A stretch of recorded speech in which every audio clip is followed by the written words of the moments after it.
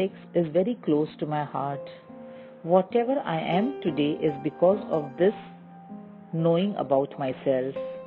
And today knowledge is I am divine gratitude.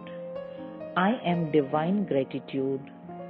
I am divine gratitude. So many times we have heard this, that we need to write a gratitude journal.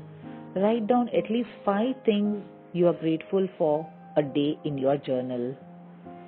Gratitude warms and expands the heart.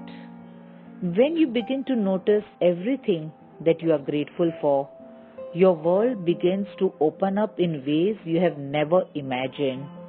You become abundance. You become limitless possibility.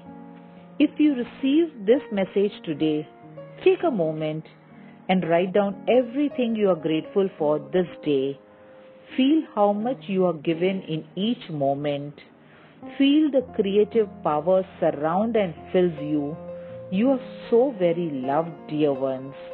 The more we are grateful for in our life, the more we are blessed with abundance, peace, happiness, joy.